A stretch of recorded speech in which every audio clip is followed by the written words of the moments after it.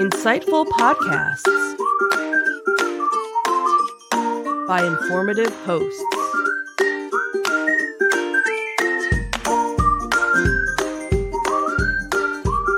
Insights into Things, a podcast network.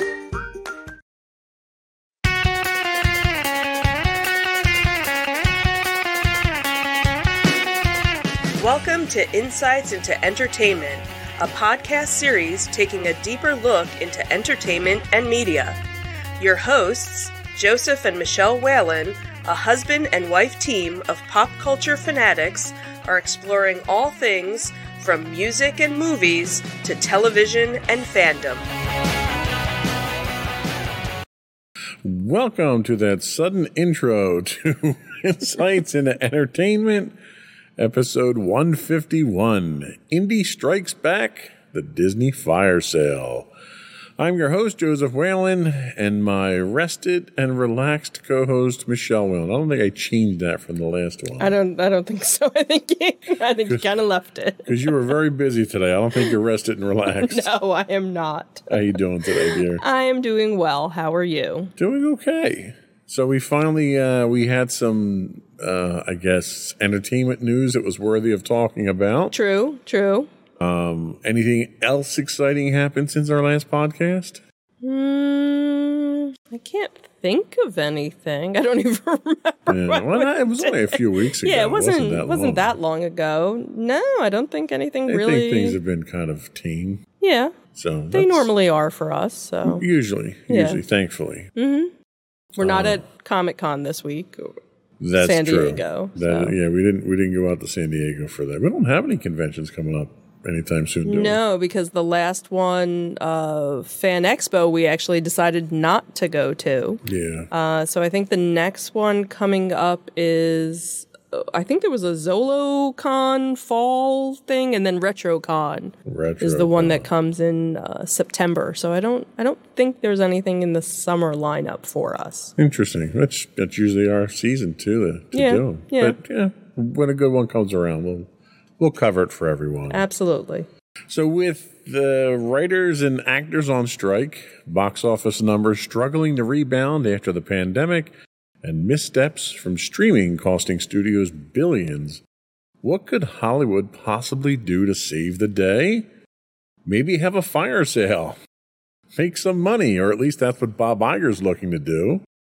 But before we see our heroes on the picket lines or unemployment lines, we first saw them on the silver screen in Indiana Jones and the Dial of Destiny. And we've got our thoughts on that and more coming up on this episode of Insights into Entertainment. But first, I'd like to take a moment to invite our listening and viewing audience to subscribe to the podcast. You can find audio versions of this podcast listed as Insights into Entertainment. You can find audio and video versions of all of our podcasts listed as Insights into Things, and we're available anywhere you get a podcast: Google, Stitcher, Podbean, Pandora, wherever.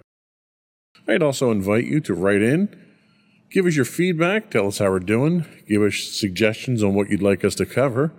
You can email us at comments@insightsintothings.com. You can catch us on Twitter at insights_things, or you can find links to all that and more on our official website at www.insightsintothings.com. Are we ready? Sure. Let's do it.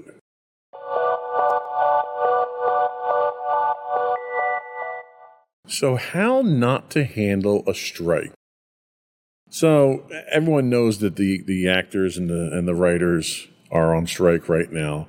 It's kind of hard to miss the talent strikes happening across the entire entertainment industry at the moment.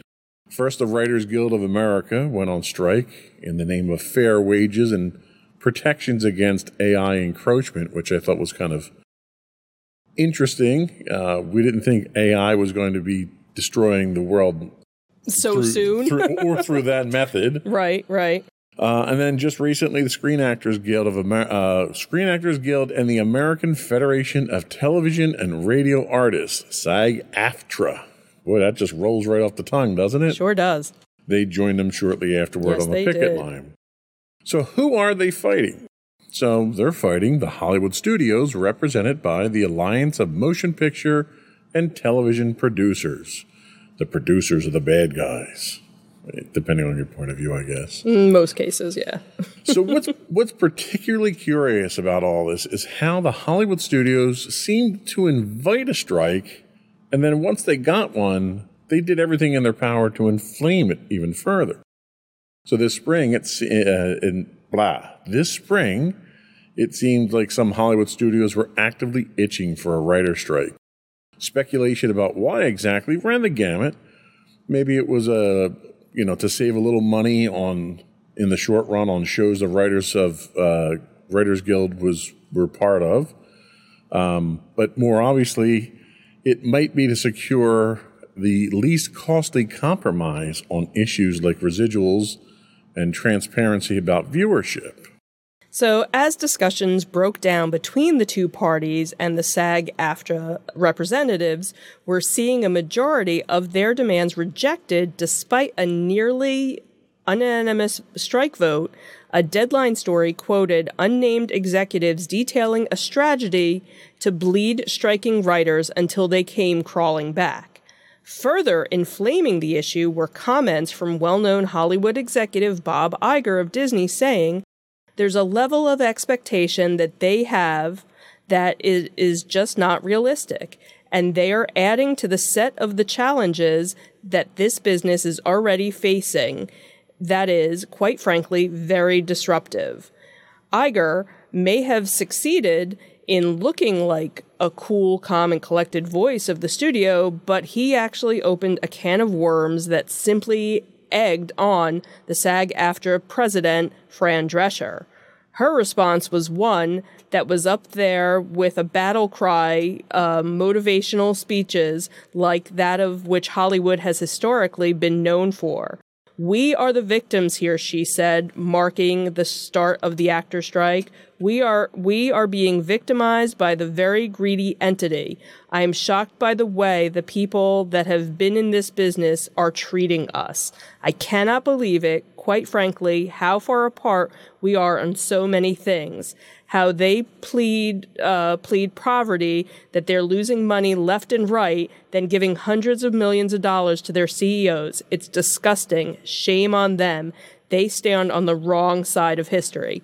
And this was a very funny meme that kind of popped up where, the woman we all thought would lead the rebellion against the machines and, the woman who actually ended up leading the rebellion against, the machines. That is very funny. Yeah. So Barry Diller, who is the chairman and senior executive of IAC and Expedia Group, and a former Hollywood chief, suggested that the studio executives and top-earning actors take a 25% pay cut to bring a quick end to the strike and help prevent the collapse of the entire industry. It's worth noting that at this time, the motion picture industry is still struggling to recover its box office numbers, which are nearly half of what they were pre-pandemic. It's also worth noting that in their haste to capitalize on the streaming bandwagon, many companies are in the red. Disney, Peacock, Paramount Plus, HBO Max, Discovery Plus have reportedly lost a combined $18 billion since 2020, which begs the question, can either side in this strike really afford it?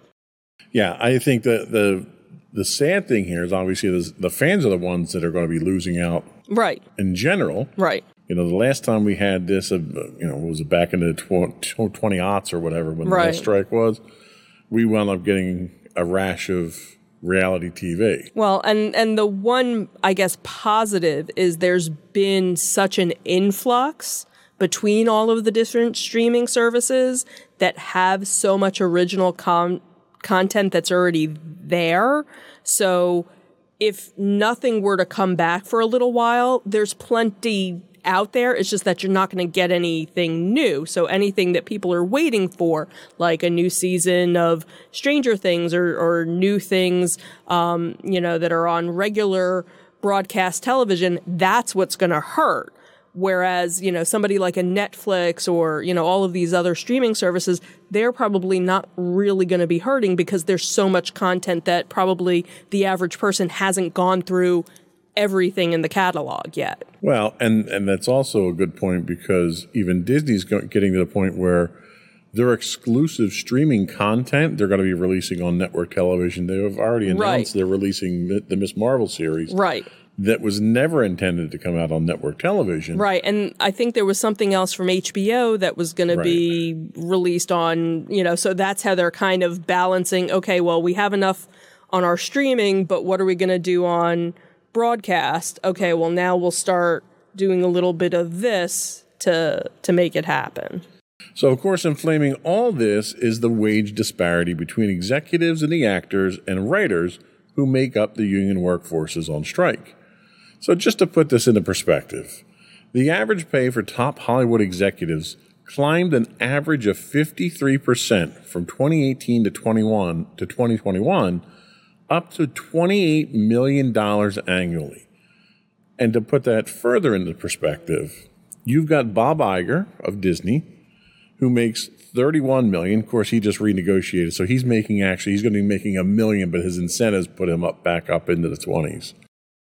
You have David Zaslav of Warner Brothers, who is compensated $39.3 million. Ted Sarandos of Netflix gets $50.3 million a year. Brian Roberts of Comcast is $32.1. Bob Bakish of Paramount is $32. And you have Tim Cook from Apple at the top at $99.4 million. Now, granted, Tim Cook, Apple does more than just streaming. Mm-hmm. Right. So there's a lot more going on there. So you could probably take, 60% of that out and he'd still be in that third of the $40 million just for the streaming side of things. Right. So to contrast that, we take a look at the Writers Guild of America and what their average writers make per year is about $250,000. And that's probably on the high end for... That's average. That's what your average writer makes.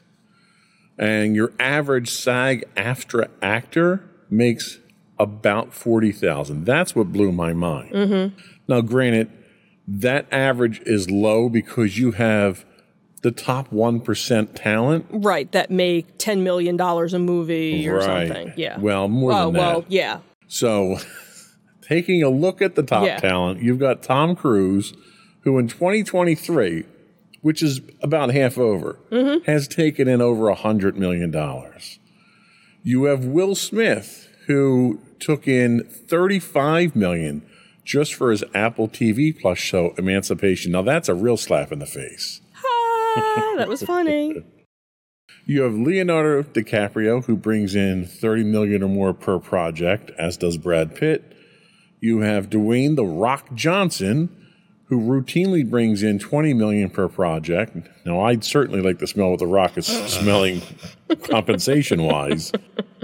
Even Will Ferrell, who I'm not a big fan of him, I know a lot of people like him and think he's funny, he demands about $20 million per project as well.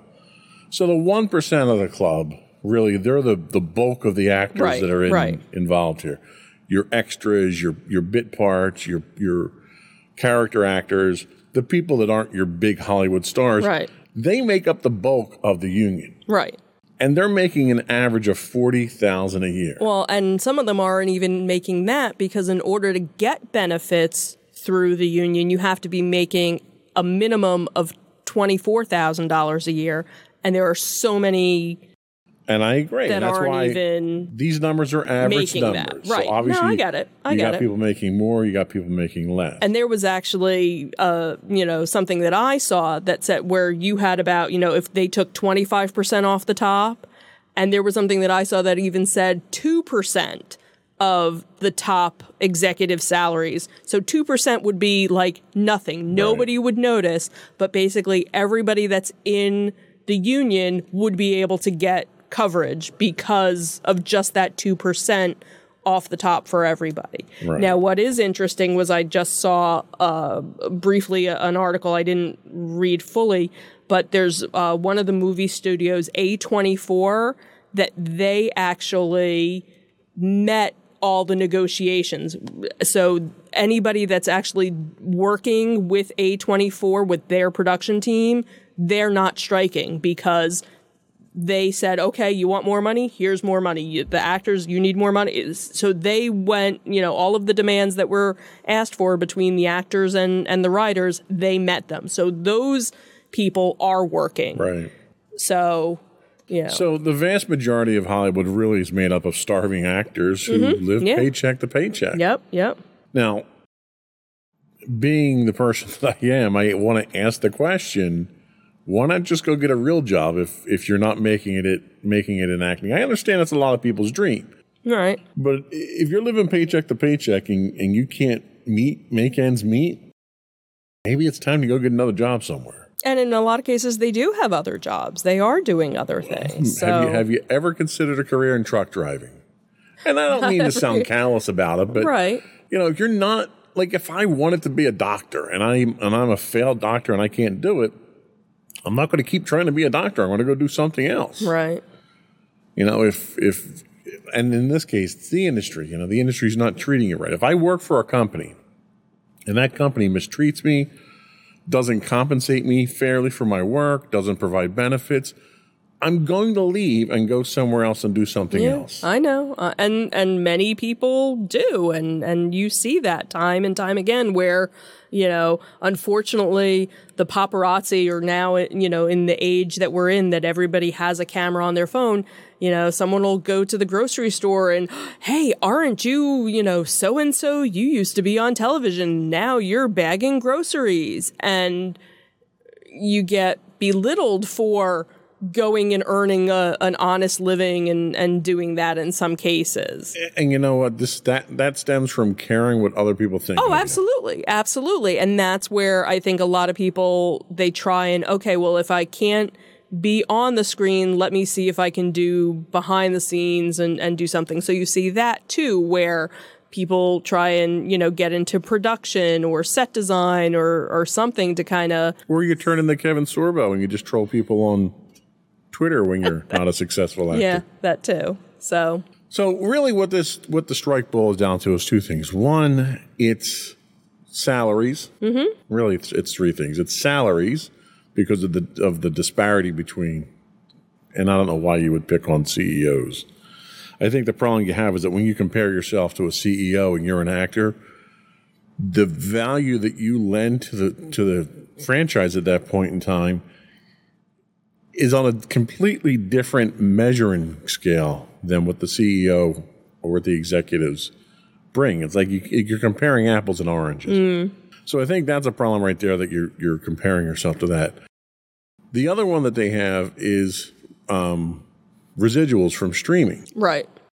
So the problem that you run into here is traditionally the studios are usually 2 or 3 steps behind technology. Right. They missed the ball on VHS and got screwed on that. They missed the ball on DVDs because they tried to encrypt them and they got screwed on that. So they kind of got out. This is the first time in decades that they got out ahead of things. Mm-hmm. And they got into streaming, and it was supposedly successful, even though they're $18 billion in the hole because they invested so much money in it. And the problem that you have is the previous contracts didn't... Streaming exploded so quickly, right. You couldn't have it in a contract before. Well, and really it was because of the pandemic, because everything really changed in some respects. Yes and no. I mean, Netflix was a streaming juggernaut well before the pandemic. Right.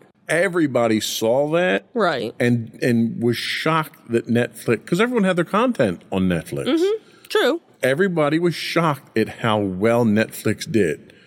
And Netflix did so well because they just poured money hand over fist into original content. Right. They were in the red for years producing content. Right. Just to get it out there and get subscribers in. Mm-hmm. So you had technology explode, and the industry's trying to catch up to it now. You're also dealing with the industry at a very fragile state now. Your ticket sales, your box office ticket sales are about 50% what they were pre-pandemic. You've got streaming services that are hemorrhaging money to the point that they're pulling back on projects now because they can't afford to keep making new content. So to strike now, when the industry is at its weakest, to a certain extent, I think Iger's right in that it's a really bad time to do this because you're really going to hurt the industry. What's going to happen here is they'll resolve this strike, obviously, at some point in time. But how many people are going to be out of a job because you're going to have studios that are cutting budgets back because of the losses they're already incurring, plus the losses that they're incurring because of the strike? So you may see as much, I've seen speculation up to a 30% cut in the workforce in the industry. Is that really the union benefiting its employees at that point in time?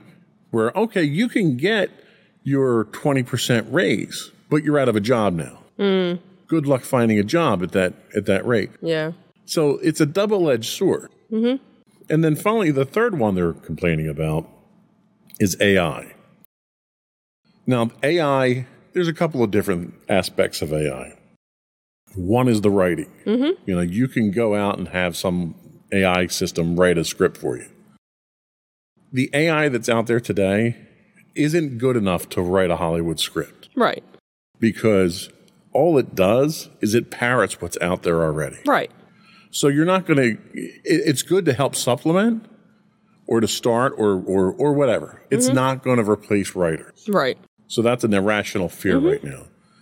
The other fear is deep fakes. Right. Where you've got industries where you can produce somebody else's likeness. Well, there's already laws for that.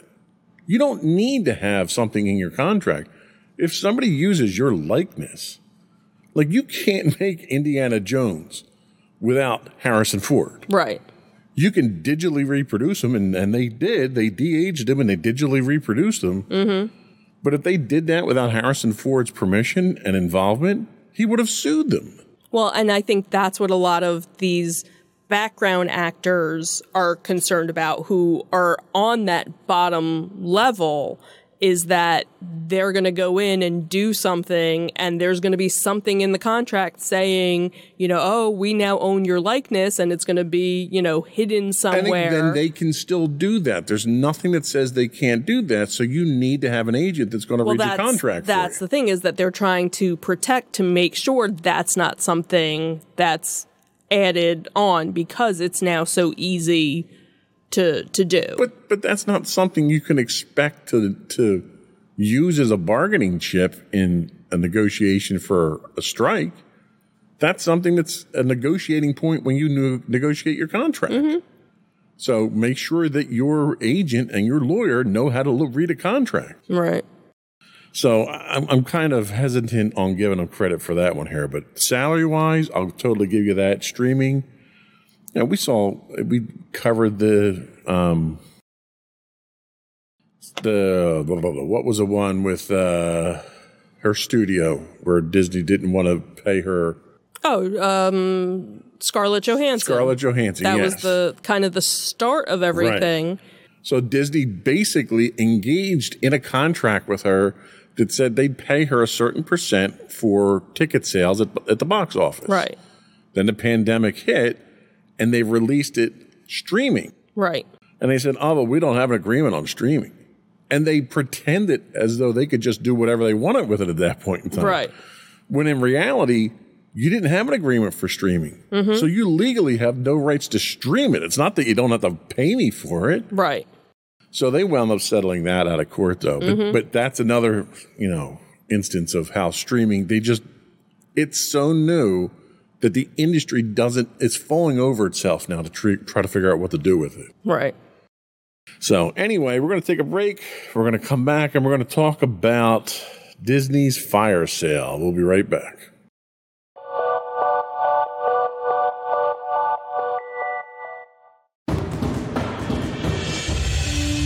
For over 7 years, the Second Sith Empire has been the premier community guild in the online game Star Wars: The Old Republic.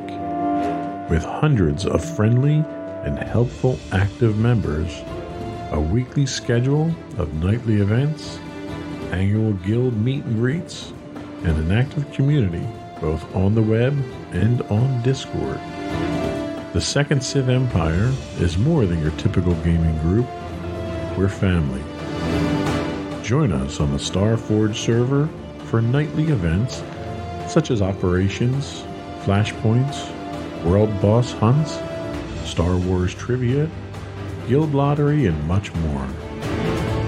Visit us on the web today at www.thesecondsithempire.com.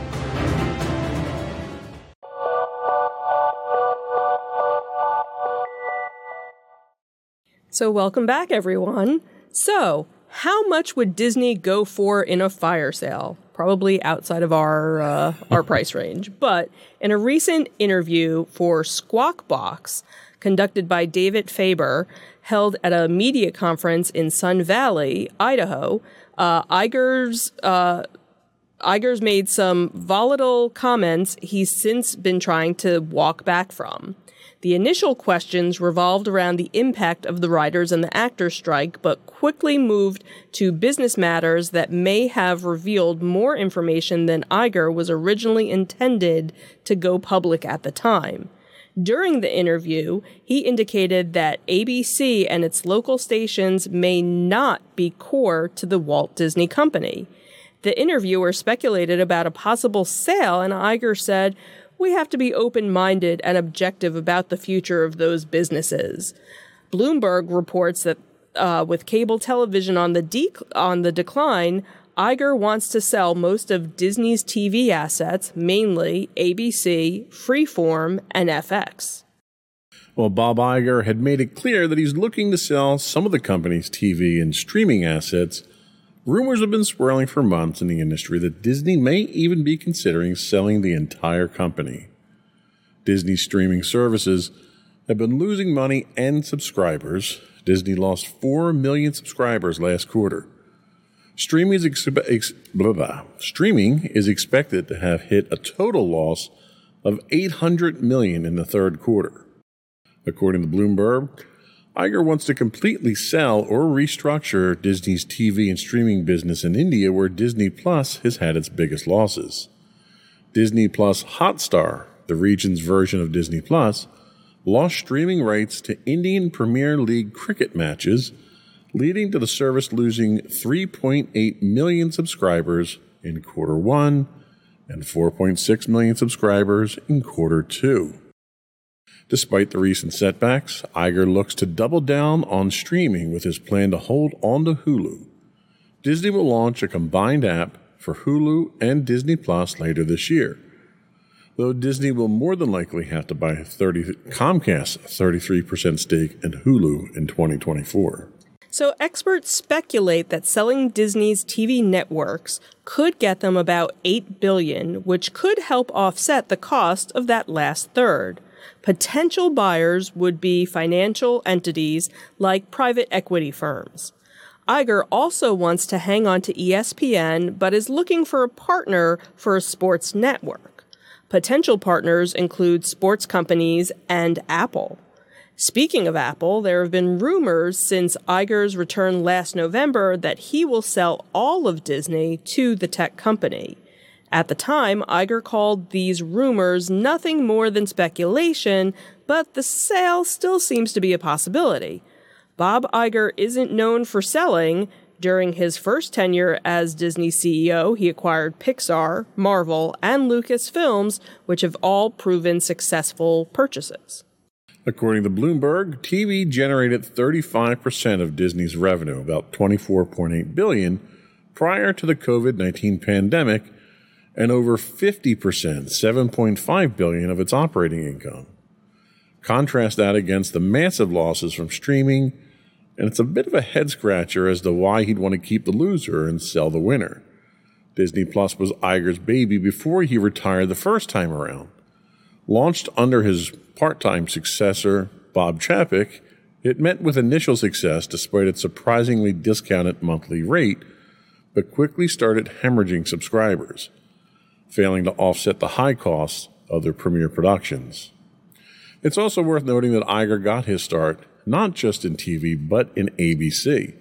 When the Walt Disney Company acquired ABC in 1995, They acquired Iger, and he worked his way up to the CEO of the entire company over the next decade, finally landing the top spot in 2005 after Michael Eisner was ousted. Iger was CEO until retiring in 2020, but returned to the position in November 2022 after they kicked Bob Chapek back out.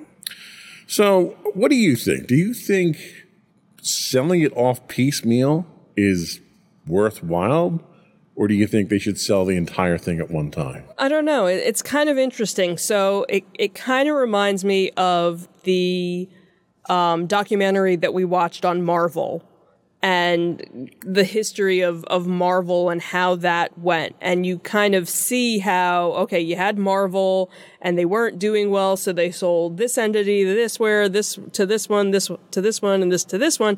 And then while it worked for them, it kind of made a mess of things because you had this company that could do this and this company that could do this. But if you had this company that wanted to do something joint, they couldn't without trying to jump through hoops to pay all these other people. So if you were to do that, I could see that kind of happening with Disney, where certain things with Disney would succeed, and then I think certain things with Disney would kind of fall flat if you just kind of sold it off to the highest bidder, to do one or the other.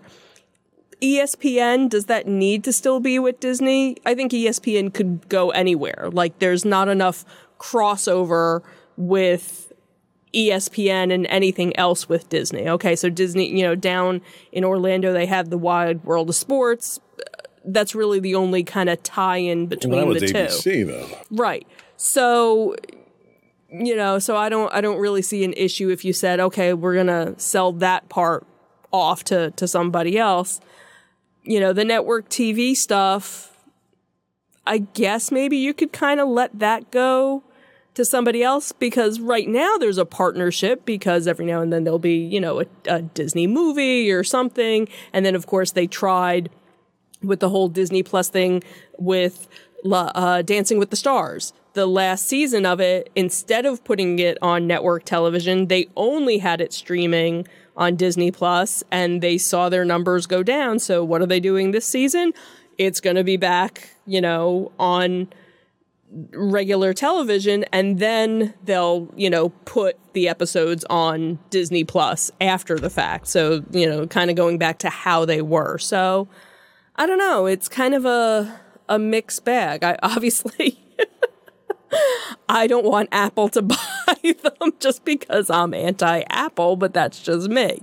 But then again, maybe, Apple getting into it, maybe we'd see things get updated in the parks and things like that haven't, that have been neglected over the years. So I don't know. I'm kind of... Well, and I think you raise a couple of very good points. One being, the things that he seems to want to hold on to are the ones that are the most logical to get rid of. Mm-hmm.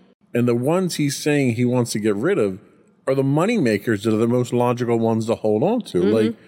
Like, ESPN can be parceled off and sold off either on its own or to somebody else and have zero effect on Disney whatsoever. Nothing's tied to ESPN. Why Disney even has it still is amazing to me. But ABC... Disney has been their premier broadcast network for decades now. Mm-hmm. It's been there for special events. It's been there for special releases. It doesn't make sense, especially considering it's making money. And it's making a lot of money, apparently. So why would you get rid of that? So these statements from him almost seem like false flags to me. Like, he's throwing stuff out there. He's testing the waters and seeing what kind of reaction he's going to get. Is somebody going to make him an offer? What kind of offer are they going to make? He's also not talking about selling off anything other than streaming and television right now. Right. So you've got production studios. You've got all your intellectual property that he's still holding on to and not talking about selling. You've got your parks that he's got that he's not talking about. So I think what they're running into is streaming. They went about it wrong. Mm-hmm. when they went into streaming, they went into it, unlike everything else Disney does, they went into it on the cheap. Right. The price that they released their streaming service at was a fraction, literally 50% off of what every other streaming service was. And the production value that they were putting into it, which shows like The Mandalorian and everything else, they were spending a fortune on. They were making essentially feature-length movies in each of those episodes and spending a lot of money on it. Yeah. So it almost sounds like it's a little bit of regret on how they launched their streaming. But I think it's almost him trying to shake up the industry, try to shake up the executives at Disney to realize that there's a awakening coming and something has to give. He's not going to be there that much longer. Right. I don't think there's enough time for him to start selling off assets. Right. Even with the contract extension he just got. So I think what he's really trying to do, since he renegotiated his contract and he's looking for the incentive bonuses, is he's trying to kick people in the pants and get them moving to get some money so that he can get his bonuses. Yeah. I would be shocked if they sold off anything in the next 2 to 3 years. What do you think? Yeah, I think you're right. I think it's, again, testing the waters, seeing what's out there, seeing, like, hey, I might be interested in selling, the Louvre, and, how much are you going to give me for it? How much is it worth to you? And kind of seeing, okay, where's that going to put me at the end of the deal? Well, and that's the thing. Like, so if somebody comes in and starts speculating and saying, I'm going to give you $5 billion for ABC, you have any idea what that's going to do to their stock price? And all he's trying to do is boost the stock price. If he can do it by, basically doing what Elon Musk does, going out there saying stupid stuff to change your stock price. Right. That works too, as long as the stock price goes up and it stays there. Yeah. If he, I think he's trying to generate this idea of value. Like, I know what we have is valuable. I want somebody else to tell me how valuable it is and tell the rest of the world. Right. So that people realize how valuable we are. Sure. So I think it's a lot of bluster right now. I can see that. I'll be honest with you, I'm an Apple person. I don't want to see Apple acquire Disney either, but that's just me. So anyway, we're going to take our second break and we'll be back with our review of Indiana Jones and the Dial of Destiny.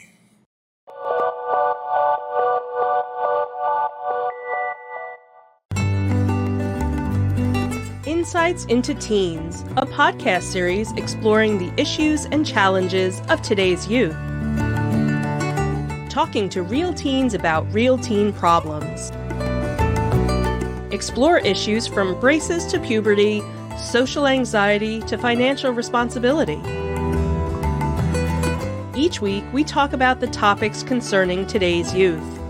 We look at how the issues affect teens, how to cope with these issues, and how parents, friends, and loved ones can help teens handle these challenges. Check out our video episodes on youtube.com/insightsintothings.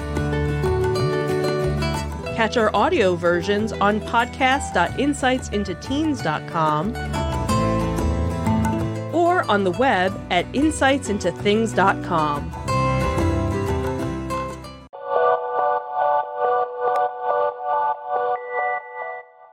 So, Indiana Jones and the Dial of Destiny.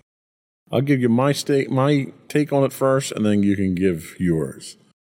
So, I went out and did a little bit of research to see what the critics said, and RogerEbert.com's review of the movie hit the nail on the head, where they described it as never boring, but never really entertaining at the same time. Overall, it was at about the level of a streaming miniseries that's probably where it would have been best showcased. It wasn't worth a big screen adventure, and it certainly wasn't worthy of capping off such an illustrious series. But that phrase, in fact, I think, has to be drawn into question. When only 2 of the 5 movies in the franchise are illustrious and exceptional, should we really be looking back so fondly on the Indiana Jones franchise as we do? I think it's more nostalgia than anything else. But let's take a deeper look at the movie, without giving away too many spoilers. So hands down, and we'll take a look at the series real quick, too. So hands down, the best movie in the series was Raiders of the Lost Ark. It lit the spark for the franchise, and it reinvigorated the entire movie genre going forward. When we get to the Temple of Doom, it's a mediocre showing with a weak cast, limited sets, lackluster special effects, and an uninteresting story.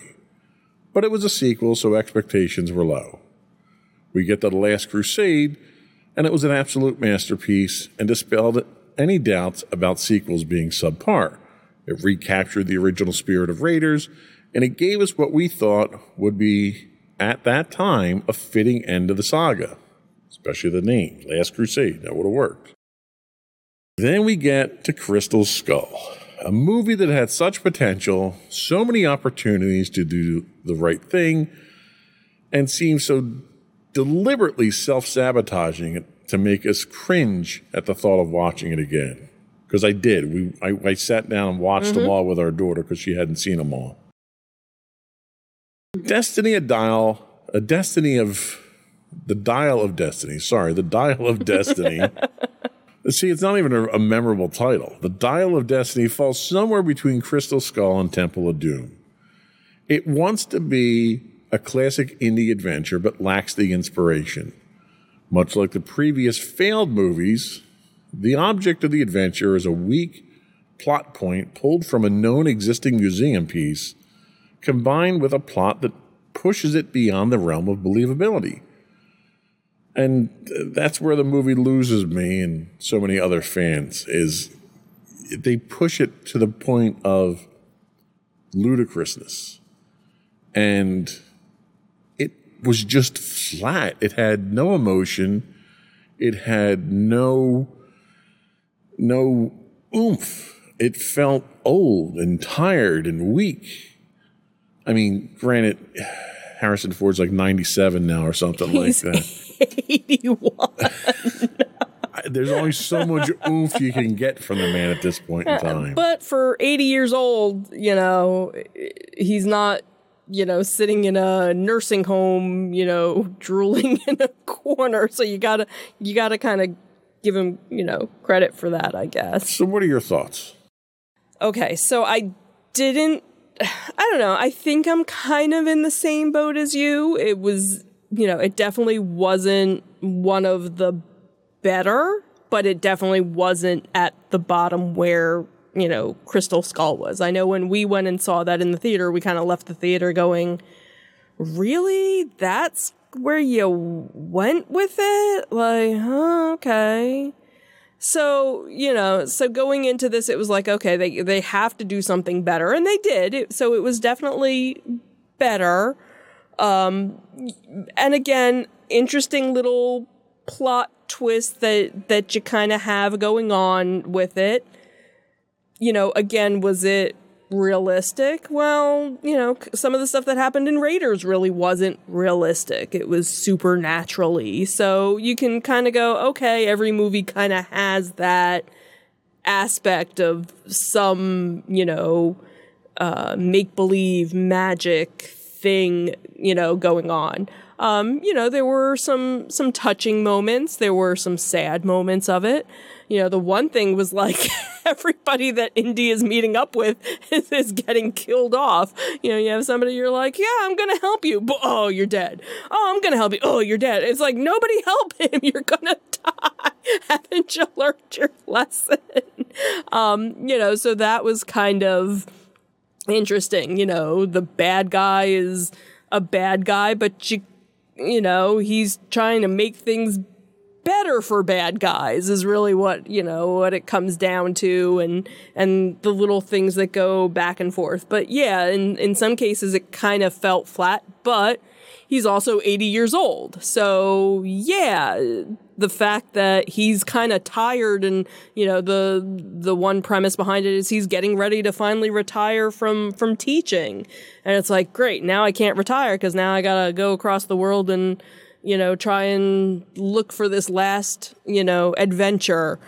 So it was, again, it was definitely, it kept moving. There weren't too many slow parts, But like, they had said in the review, it was like, okay, there was so much going on, but yet nothing was going on. Like, did you need to have all of that? Right. It was just make busy stuff. Right. It didn't drive a plot or anything. Right. I mean, they would have been better off calling it Indiana Jones and the Search for Social Security. I mean, that's really what it felt like. Yeah. It's like, I got nothing out of it. Like, I walked out of there thinking, oh, okay, well, let's watch the next episode next week. And it almost felt like it's a serial that left it hanging. Yeah. Like, and it's supposed to be the last one. Right.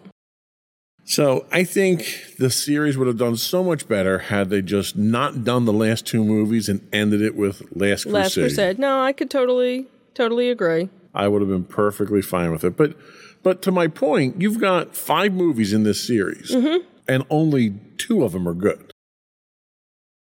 Is it really a great series at that point? I mean, yeah, if you're a baseball player, you're batting .250 at that point. Like, it's not incredible. I can't get excited about that at this point. And it's almost like they're doing a discredit to the franchise. Like Crystal Skull was just abysmal. Well, it's kind of funny if you go to Hollywood Studios in Disney and they have the Indiana Jones stunt show, it's all stuff based on Raiders of the Lost Ark. They've never incorporated with all of these other movies. They've never changed the script to match where other theme park things. You have, Pirates of the Caribbean that they made a movie based on the ride. So then they went back and added aspects of the movie to the ride. And every time a new movie came out, they would change the ride. Where here you have something where, nope, this is the only thing that we've done. And that's what we leave it at. It's almost like they made the movie because they couldn't end the franchise on Crystal Skull because it was so bad. So I think they thought it would be successful as long as it wasn't as bad as Crystal Skull. And it wasn't. So I think it's mission accomplished for them. Right. Well, but the movie didn't need to be made. I think it would have been better off if they had done it like a streaming, a six-part episode. Yeah. And that's how you would have. That would have worked just fine. Yeah. So, anyway, I wouldn't go and pay for it knowing what I know now. I'd wait for it to come out on streaming. That's just me. And kind of going, leading back to where everything was. Now you're seeing movies that they're only out in the theater for 3 months and then they're available to stream.